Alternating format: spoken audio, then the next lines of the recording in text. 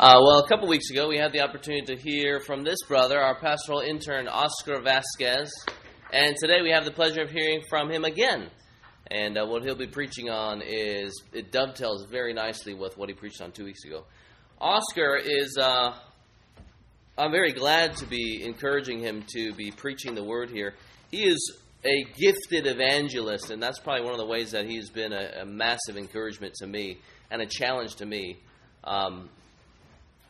Different people God gifts different people in different ways, and I don't think I have met people who by God's grace and by God's favor has used to introduce them to Jesus, and by God's grace to also see some fruit. I mean, I share the gospel too, but the Lord, for various reasons, hasn't allowed me the pleasure of seeing fruit there. But then when it comes to Oscar, I think we can both look together and say, okay, these people he shared the gospel with, and they're texting him about how they're enjoying church now, to the church that he's pointed them to, and have claimed to be Christians. So it's really encouraging, and I know that many of you guys are encouraged as well from this brother. So we thank you for preaching the word. Thank you. It's my pleasure to be able to, and privilege to be able to share the word of God with you. And all praise and honor be to God, for we can do all of these things through Him. And it's because of His grace that we can share the gospel with others. As Pastor Jeremy said, today we're going to be continuing with a psalm that builds on Psalm 1, which we heard 2 weeks ago. If you want to open your Bibles with me, today we'll be going over Psalm 15. Now, you and I live in a culture where many people are far too casual when it comes to approaching God. It's very common to see people today wear shirts that say, "Jesus is my homie," or "my homeboy."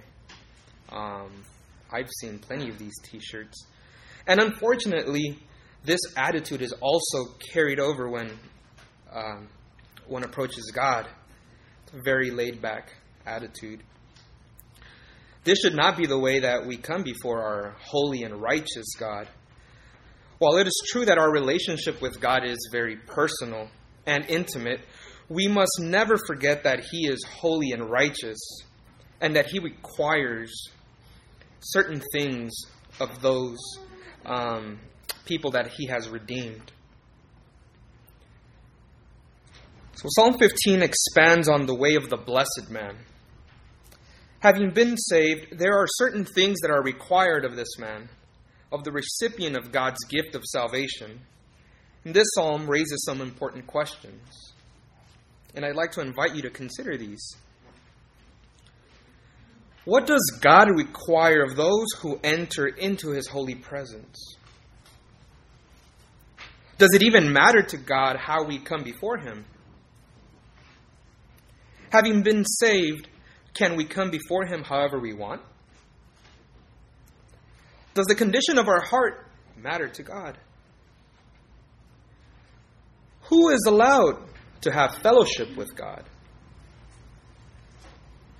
And I'd like for us to think about these questions as we go over Psalm 15 this morning. Now, one of my favorite quotes comes from a famous pastor and preacher whose name is A.W. Tozer.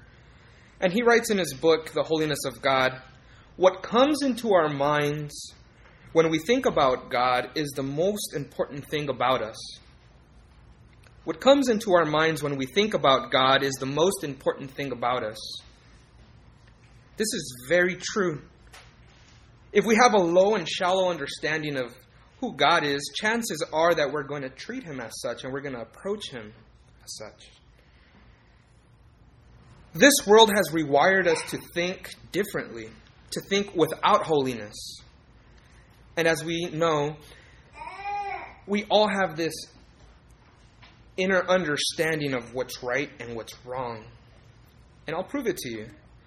If you're driving your car and you're texting, which we shouldn't do, And all of a sudden you see a police officer or a sheriff's deputy or pull up next to you, or you see him in your rearview mirror.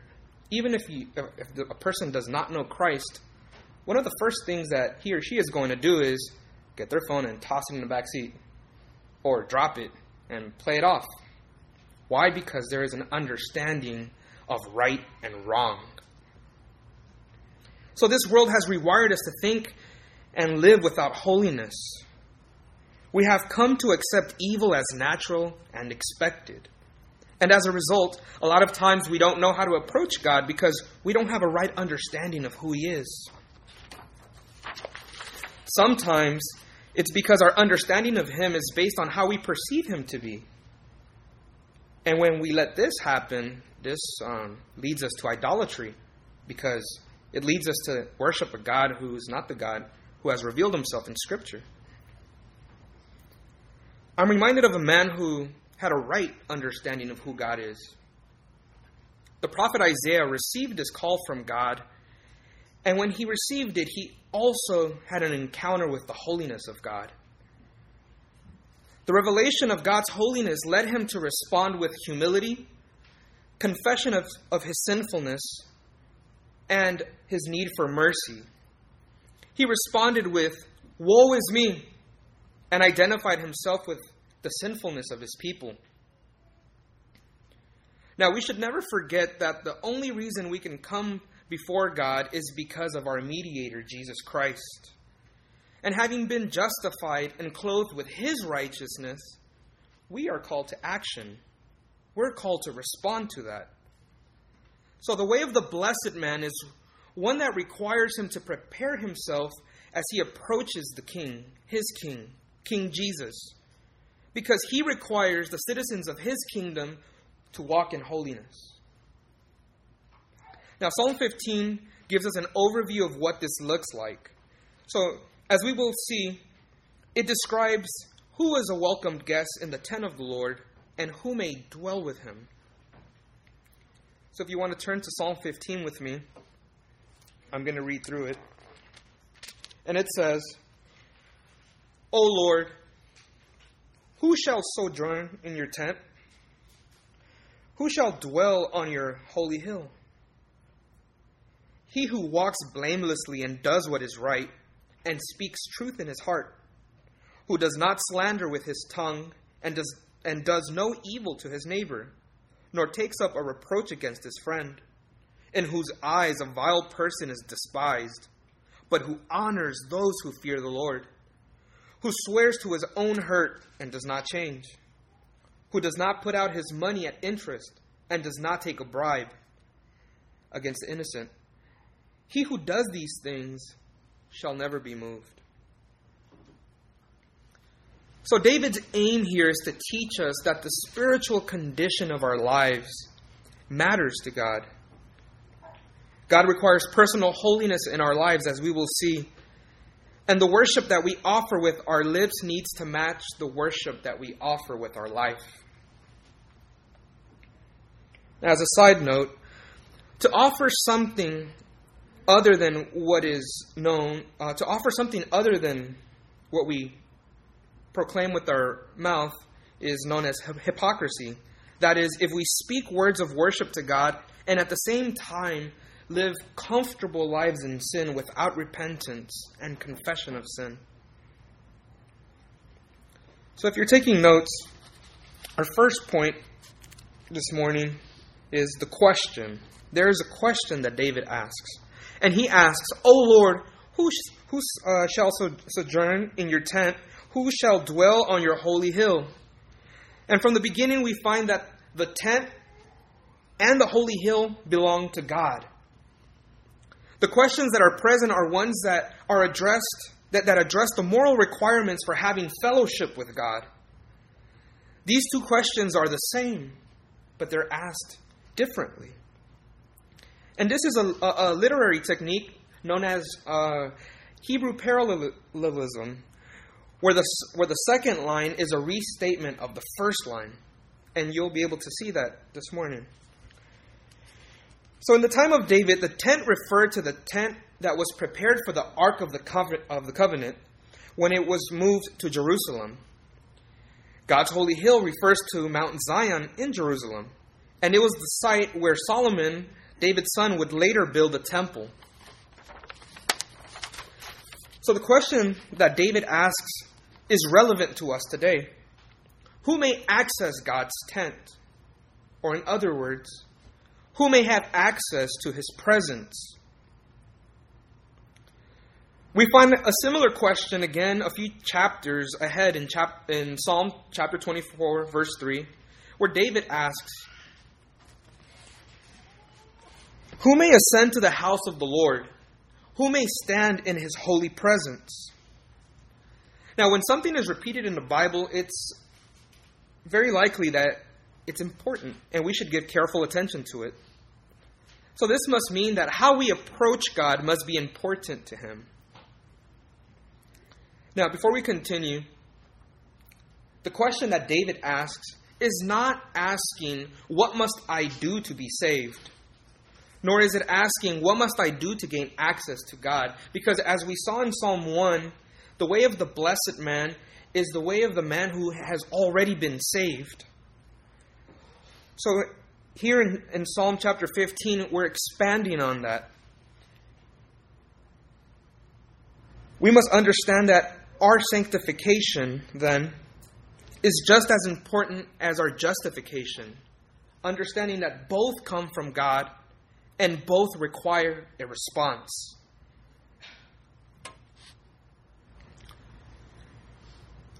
In 2008, I went on a mission trip to China. I was in Beijing for 2 months, I believe it was, if I remember correctly. And it was my first time visiting the Eastern Hemisphere. And I learned a lot of different but interesting things. And one of those things that I learned was the practice of taking one's shoes off before entering someone's house. Prior to my visit, this custom was foreign to me because I didn't grow up doing that. I would always just dust my feet off at the front mat and then walk in. So this was different. And sometime during my trip, I was having lunch with one of my students, and the question came up, and I was given 3 reasons why this is practiced. Number 1, it's a good health practice for the feet. Number 2, it helps to keep the house clean. And number 3, it's a sign of respect, from what I remember my student telling me. And this made sense to me because shoes are dirty. They get dirty. And so I remembered that ever since. Now, in Psalm 15, the question that we are dealing with is, who may walk into the presence of God? Or in other words, there are some spiritual practices or house cleaning that must take place when we approach God.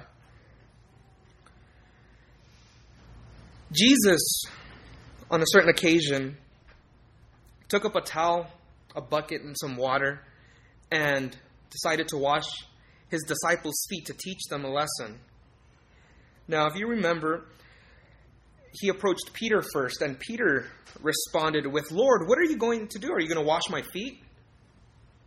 And Jesus said, you don't understand what I'm doing now, but you will later. If you don't, and Peter said, "You will never wash my feet. I'm not going to let you. You're the Messiah. You're the King. How are you going to wash my feet?" And Jesus responded,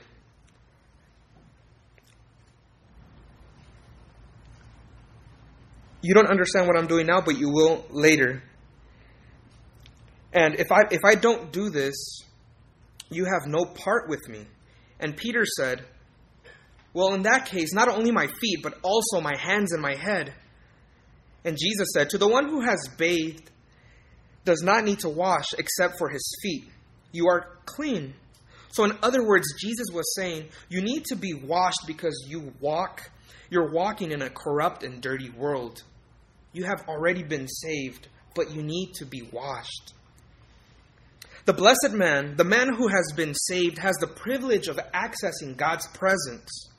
Therefore, He must never forget that God cares how we conduct ourselves in our daily living, and we really need to wash our feet before we come into His presence. So once again, what is the character of the person who dwells in God's presence? Or we can restate this and ask, what is the character of the person whom God welcomes?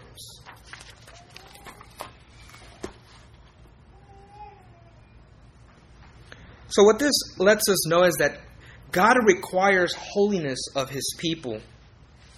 Peter reminds us that, but as the one who called you is holy, you also be holy in all your conduct, since it is written, you shall be holy, for I am holy.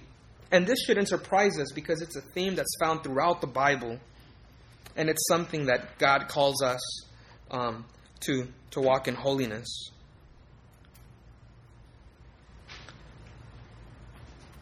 And so in the following verses, we're going to see the spiritual requirements that God requires in our lives as we approach Him. And we'll find this in verses 2 through 5.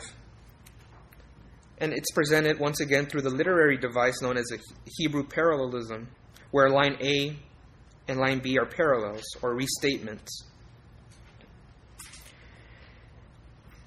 And this is not an exhaustive list.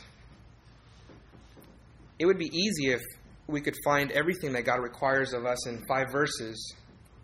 But it's not an exhaustive list. This list just provides an overview of what God requires of those who have fellowship with Him.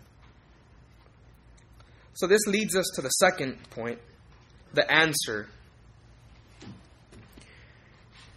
The answer to the question that David raises. And here we find those requirements. So, the first answer, we find it in the first couplet, and it has to do with our conduct. Our conduct must be holy. David writes that the man that may have fellowship with God is one who walks blamelessly and does what is right. And we find that in verse 2. So in line A, we see that the word walks. The word walks describes the way a person lives his life on a daily basis. And we saw this when we went over Psalm 1. Just like the way of the blessed man heads in one direction, the way of the one who has fellowship with God walks in one direction. He does not walk on both paths because that's impossible. This includes the daily conduct that we have. Another way of describing this person is that he is a man of integrity. Now, integrity is an interesting word. It's a word that means wholeness or completeness. And it refers to the wholeness of a person's character. It means that we are well-rounded, walking consistently on the same path. So practically speaking, this is a person who is the same Monday through Saturday and then on Sunday morning.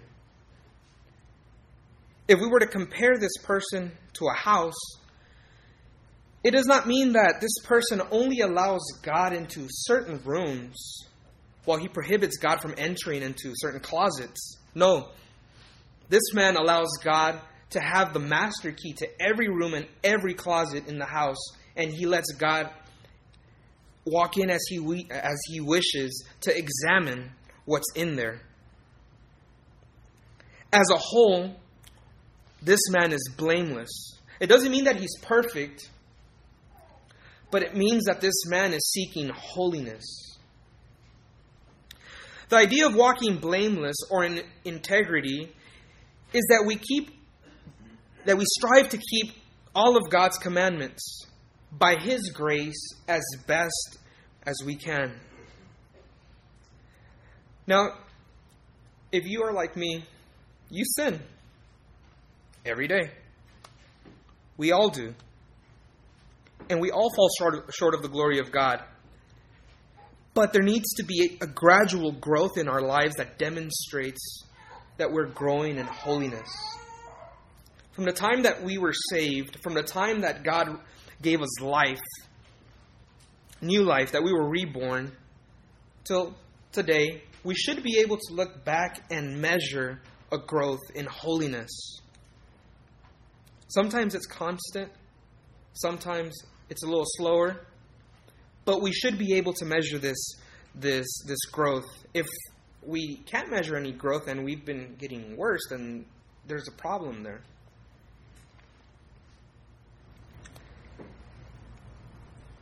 And something that I've learned not too long ago that has stuck with me is that as the church, we are not to expect perfection from each other, because none of us are perfect. But we are to expect holiness. We're not to expect perfection, but we are to expect holiness. Now, the second part of this couplet is, he does what is right. And here the word does is what God requires of each one of us. He requires that we act out what is right. Because Scripture says that to him who knows what is right and doesn't do it, it is sin. And so, this is contrary to what's very popular today, that's known as a let go and let God theology. And this is a passive attitude of just sitting on the side and doing nothing until we go to heaven. The Christian life is an active life. Jesus calls his people to strive to enter by the narrow gate that leads to eternal life. In other parts of Scripture, we are commanded or we are encouraged to press on and to put off. This means that we must be diligent and active in making every effort to overcome our sinful tendencies. And once again, this can only be done by God's grace. God gives us the desire and the ability to do so. We're required to act upon that. So to do what is right means to live in a way that conforms to God's holiness. And the measure of God's holiness is not found in the world as compared to the wicked man. The wicked man lives according to the world, but the blessed man lives according to the law of God. So the first couplet calls the man who is to have fellowship with God to walk blamelessly or in integrity. So take some time to check to see if there are any areas in your life where you're not walking in integrity. Are there areas in your life where you need to repent or confess of any hidden sins? Are you delighting in the way of the wicked, or do you delight in God? Because the one who may dwell in God's presence is not someone who is perfect, but is someone who repents and confesses their sins continually, who washes his feet continually, depending on God's grace to pursue holiness. Now, the second couplet leads us to our communication. Our communication must also be holy. And there at the end of verse 2 to the beginning of verse 3, it reads, "And speaks truth in his heart, who does not slander with his tongue." It's not just what we are, it's not just about what we are, but also about what we say. We will find that there is a relationship between speaking truth in the heart and not slandering with the tongue. Both of these deal with our words. God cares about our speech, especially if we are to be in his presence. So the first line says, this man speaks truth in his heart. This means to be committed to speaking truth. This is a man who speaks out of the abundance of his heart, as Jesus describes. Before being saved, he delighted in lies and falsehood, but now his delight is found in truth. He does not believe one thing in his heart but says something else with his mouth. No, because that would be hypocrisy. Here we find that there's a consistency between the words that come out of his mouth and what is in his heart. So this means that he's not double-tongued. There's no double talk. Next, in this same couplet, David rephrases this very verse by stating it in the negative. And there in verse 3, he says, he does not slander with his tongue. Now, slander means to attack the reputation of someone else, or it is to attack the character of another. Paul writes to us in Ephesians, and he says, let no corrupting talk come out of your mouths, but only as is good for building up. Let there be no filthiness, nor foolish talk, nor crude joking, which are out of place. So we find that God cares about the way in which we communicate. There should be no unhealthy or corrupting or destructive words coming out of our mouth. I have a friend who is part of a Bible study that I lead on Monday nights, and he was saved in January. Now, I praise God for his life because from what he's shared with me, there was a radical change in his life. This is a guy that grew up in the streets, very tough guy, and he was heavily influenced by the world. But the Lord saved him, and he went from loving the world to loving God. And every time I hear about the work that God did and is continually doing, I'm left in awe. And one thing that I admire about him is his desire, his passion to share the gospel, because he understands the life that he was living before he was saved was a life that was leading him to destruction, and he almost died on a few occasions. So when God saved him, his life changed, and he desired to start sharing the gospel. But what's interesting about him was that every time we'd meet at Bible study, he would share about his most recent experience of sharing the gospel with someone at the gym. And I ran into him, I think maybe like 2 or 3 times while he was doing that.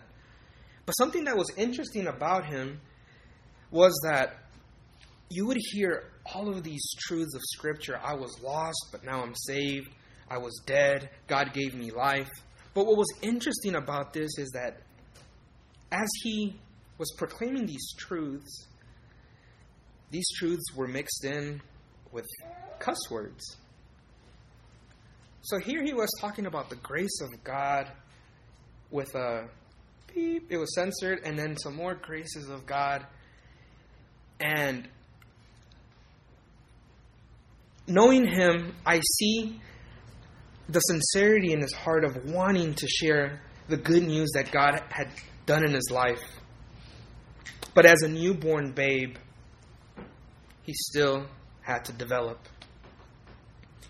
And so some of the guys in the Bible study with myself, we would encourage him, and we would lead him to Scripture and say, we love what you're doing, and we want you to continue doing what you're doing, but we need to change the way that we speak, because it contradicts the message that you are sharing. And so together we learned that by the grace of God, He gives us the desire and the ability to be able to do this. And fast forwarding now to September, and as I've been thinking about this, I've realized that he has been cussing less and less every time. And there's been a change in his speech. And so by God's grace, He does this a lot less. So when we pray, we need to confess that we have used our tongues in ways that are unpleasing to God. This is true of all of us here. Because there are times when we speak things that are displeasing to God. Next, the third couplet has to do with our relationships. God requires that our relationships be holy. Now, in the first line, in verse 3, he writes, "This man does no evil to his neighbor, nor takes reproach against his friend." Both of these phrases are put in the negative. It is not the person that lives in the dorm. Our neighbor is not the person that lives, not just the person that lives in the dorm next to us or in the house next to us. A neighbor is every person who providentially crosses our path. We must never do evil to them. Jesus calls us to love even those who are our enemies, those who do wrong to us. We must do good to them as best as we can, especially to those who are of the household of faith. Whether with our words, with our actions, or with our thoughts. We are to not do evil to our neighbor. And the next part says, "Nor takes reproach against his friend." This means that the man who dwells with God is to be slow to believe evil of his friend or of another. In order for the man that dwells in the presence of God to believe something bad about his friend, he would need sufficient proof and clear proof, substantial evidence to think differently of his friend. And even after believing it, his goal should be to love and restore his friend, not to condemn and kick him down. Before Christ saved us, our flesh enjoyed gossiping and slander. I know I did. Whenever I would hear the latest rumor about a hip-hop artist, I would rejoice in that, and then I had something to talk about with my friends, and I would talk about it freely, jokingly. But this should not be so with the man that dwells in the presence of God. Having been saved, we understand that love hopes all things and bears all things and believes all things, and this should be our new goal, which can only be accomplished by God's grace. Fourth, the fourth couplet deals with our role models. The people that we look up to, the people that we honor, must be holy. In verse 4 we read, "In whose eyes a vile person is despised, but who honors those who fear the Lord." The first phrase is presented in the negative.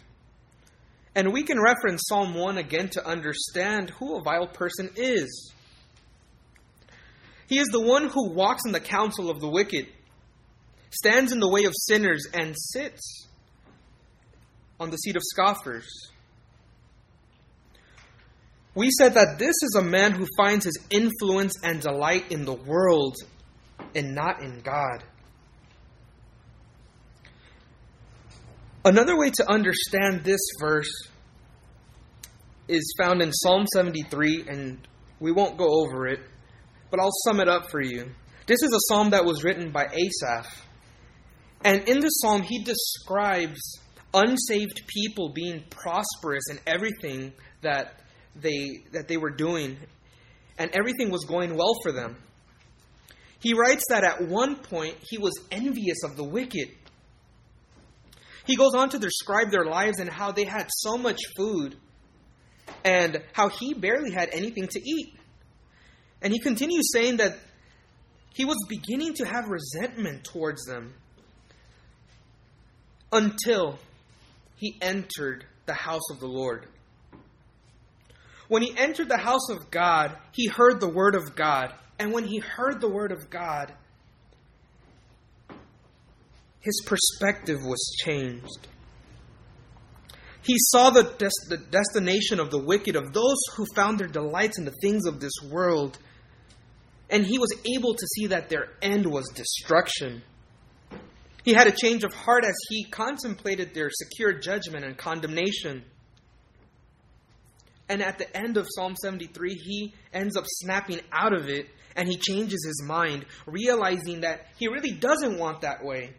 He doesn't want what the vile person has. And this is what David means in this verse 4 of Psalm 15, in whose eyes a vile person is despised. It's to despise the way of the wicked, what they delight in, their lifestyle. We are not to desire that. We're to desire the way of the blessed man, the way of the man who delights in the Word of God.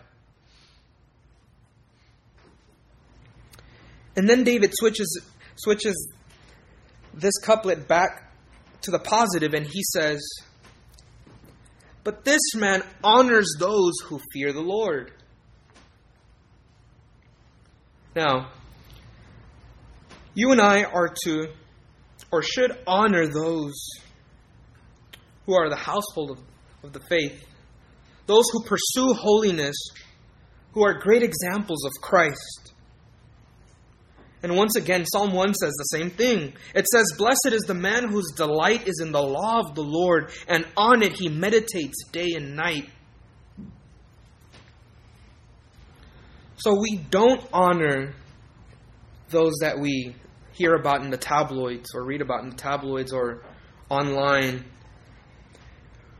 We honor and we hold in high esteem those that fear the Lord, those that seek to walk in His way, and are great examples of Christ. Now, this doesn't mean that we're not to be in this world, because that's impossible. We're in it. But what it does mean is that we're not to be of this world. We should not desire the ways of this world. We are to honor those who find their counsel in the law of God, with those who stand in the path of the blessed, and who sit in the seat with those who delight in the law of the Lord. We are to imitate them, not the wicked.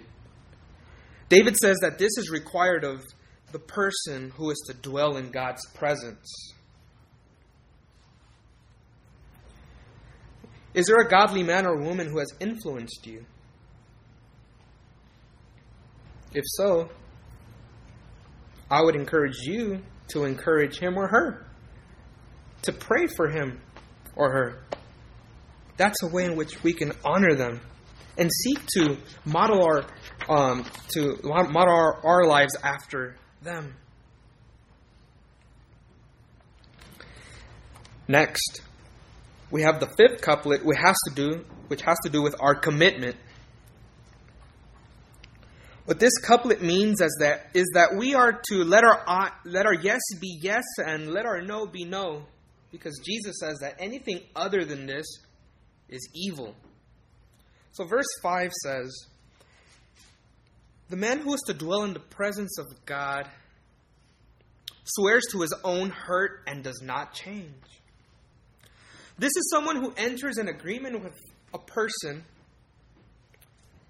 and all of a sudden, the circumstances change unexpectedly, making it inconvenient to keep the commitment. I don't know if that's ever happened to you. It's happened to me. And keeping one's commitment is a mark of holiness. In this case, even when things change for this man or woman, he will no longer benefit from it, even to the point where he might even end up taking a loss. The man who may dwell in the presence of God is one who will not change his commitment. He does not change his mind or commitment when the weather changes unexpectedly.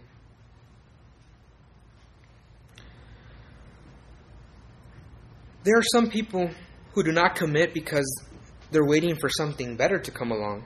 And I'm guilty of this.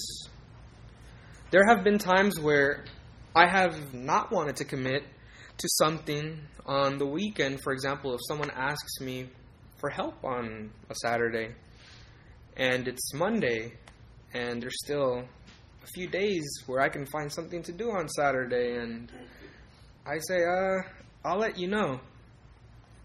I might be busy.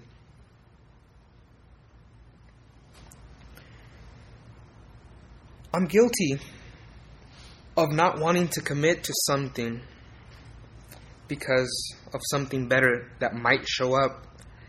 This is not good, and we should not do that. And then this verse continues saying, "But the man who is to dwell in the presence of God swears to his own hurt and does not change." And I've come to realize that it's very easy to keep our promises when it's to our advantage. But what about when the conditions have changed and the agreement is no longer to our advantage? Do you honor your promise? Or do you try to find some way out? Do you ever tell, or have you ever told someone, "Oh yeah, I'm going to pray for you"? Have you? Or, "Oh, I'll be there for you"? Are you? Remember that it's only by God's grace that we can keep our promises, and we must strive to keep our commitments. And last, the sixth and final couplet deals with our finances. This is the way that we administrate our finances is also a mark of our holiness. In verse 5, it says, "Who does not put out his money at interest and does not take a bribe against the innocent." Now, this isn't saying that it's sinful for you to put your money in a savings or an IRA account because you're going to be gaining interest on it. Jesus talks about lending money and gaining interest, and he uses it as an example to help us understand the kingdom. But what this refers to is, it has to do with a brother helping another brother. In the Old Testament, it was prohibited for a Jewish man to take advantage of someone if they were down and out. David says that the man who is to dwell in the presence of God needs to help those that are in need. He needs to offer assistance in raising him up and to lend without additional interest so that he can more easily get back on his feet.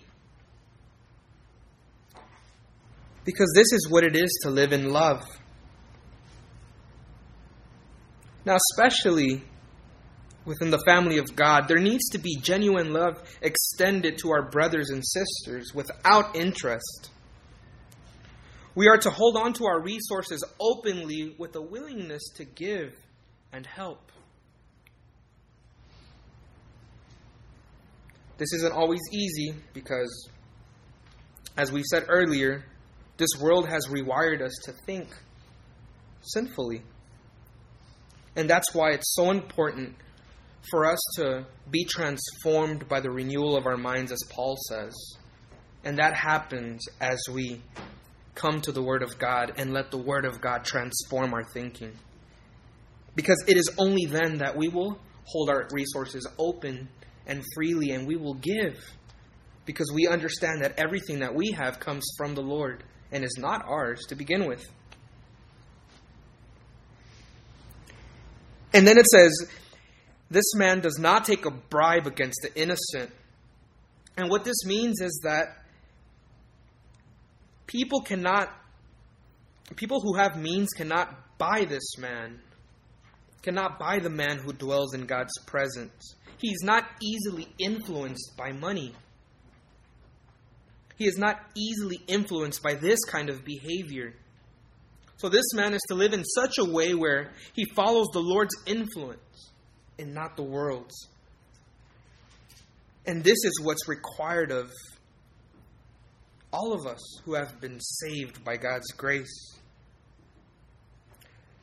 This is for our instruction so that we might abide in the Lord's tent and on His holy hill. This means that we must be pursuing holiness. And if that's not the case, we need to confess and repent, knowing that God will forgive us and cleanse us from all unrighteousness. Now that we've looked at the requirements, let's move on to the third and final point, and this is our assurance.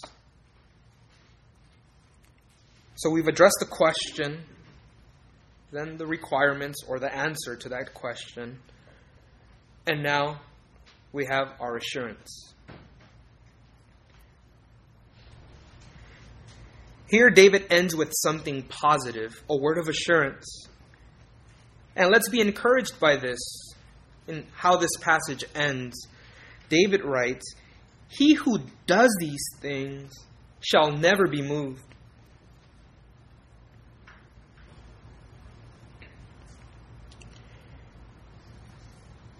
The word does not mean that this is a person who only thinks about these things, about the requirements. It's not only one who desires to do these things or only teaches these things. To do these things is to act upon what God's word teaches us and calls us to do. In other words, the man who is to dwell in the presence of God works for these things. He walks. He carries these things out. He who does these things will never be shaken or will never be moved. There is a weight that comes as a result of doing what God calls us to do.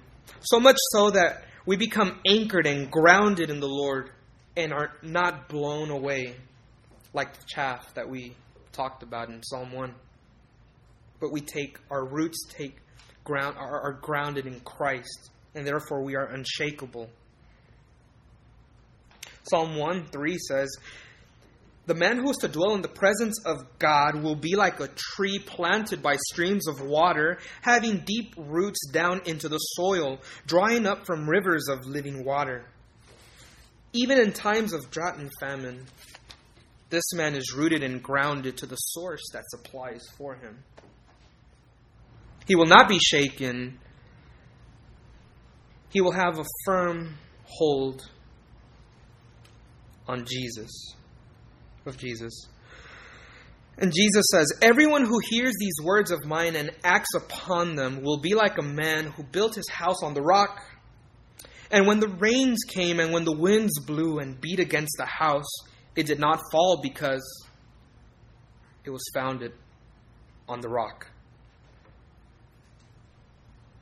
So when we build upon Christ by His grace and we implement what He requires of us, we will not be shaken or we will not be moved, no matter how difficult the storms in life may be. Do we understand what the Lord requires of us? Remember that this list is not a list that is a basis for our salvation, for no one will be saved by the works of the law. Our salvation is a free gift by grace through faith alone. Our sanctification is by His grace. This is a work of God's Spirit within us, and it shows us our need and our dependency of Him every day. So I ask you, how many of you can live like this every single day, 24 hours a day, 7 days a week, 365 days a year?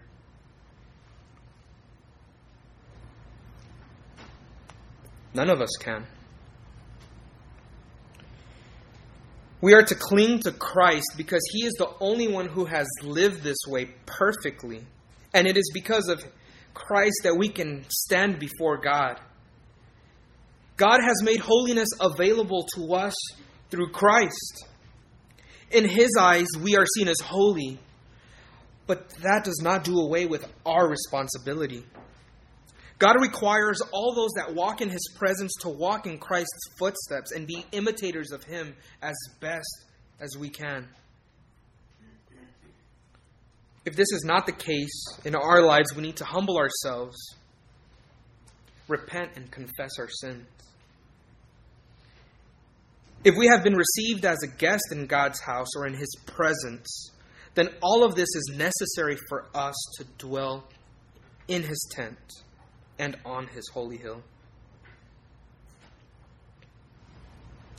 Now, if you find yourself today here, and you find that this does not represent your life, this should tell you that the Lord is not in your life. And for Him to be yours, you must be willing to repent and turn away from your sin and believe in Christ. You must throw yourself upon Him, realizing that you have rejected Him, but also realizing that He is willing to forgive and wants to forgive. And He forgives freely to all those who turn away and turn to Him.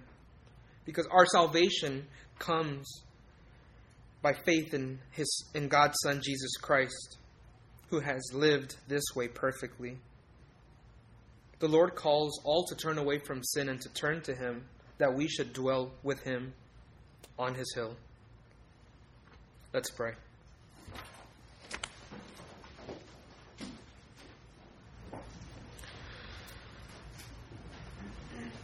O righteous Heavenly Father, we come before You, praising You, because You are a holy God.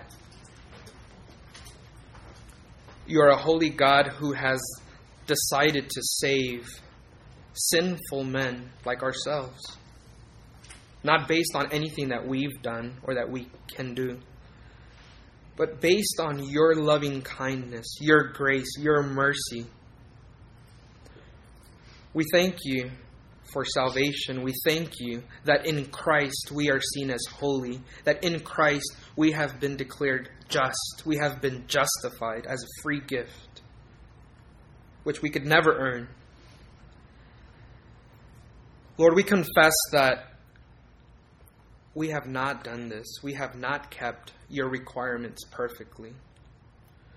But we come before You asking that Your Spirit would continue giving us the desire and the ability to walk in obedience, to live in holiness, to live differently than this world, to find our delight in You and in Your word, not in this world.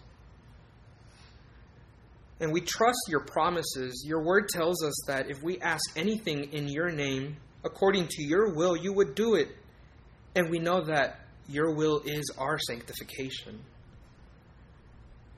So, Lord, we ask these things, trusting that You listen to our prayers and that You are working in us for Your glory. So we praise You, we thank You, and we ask this in Jesus' name. Amen.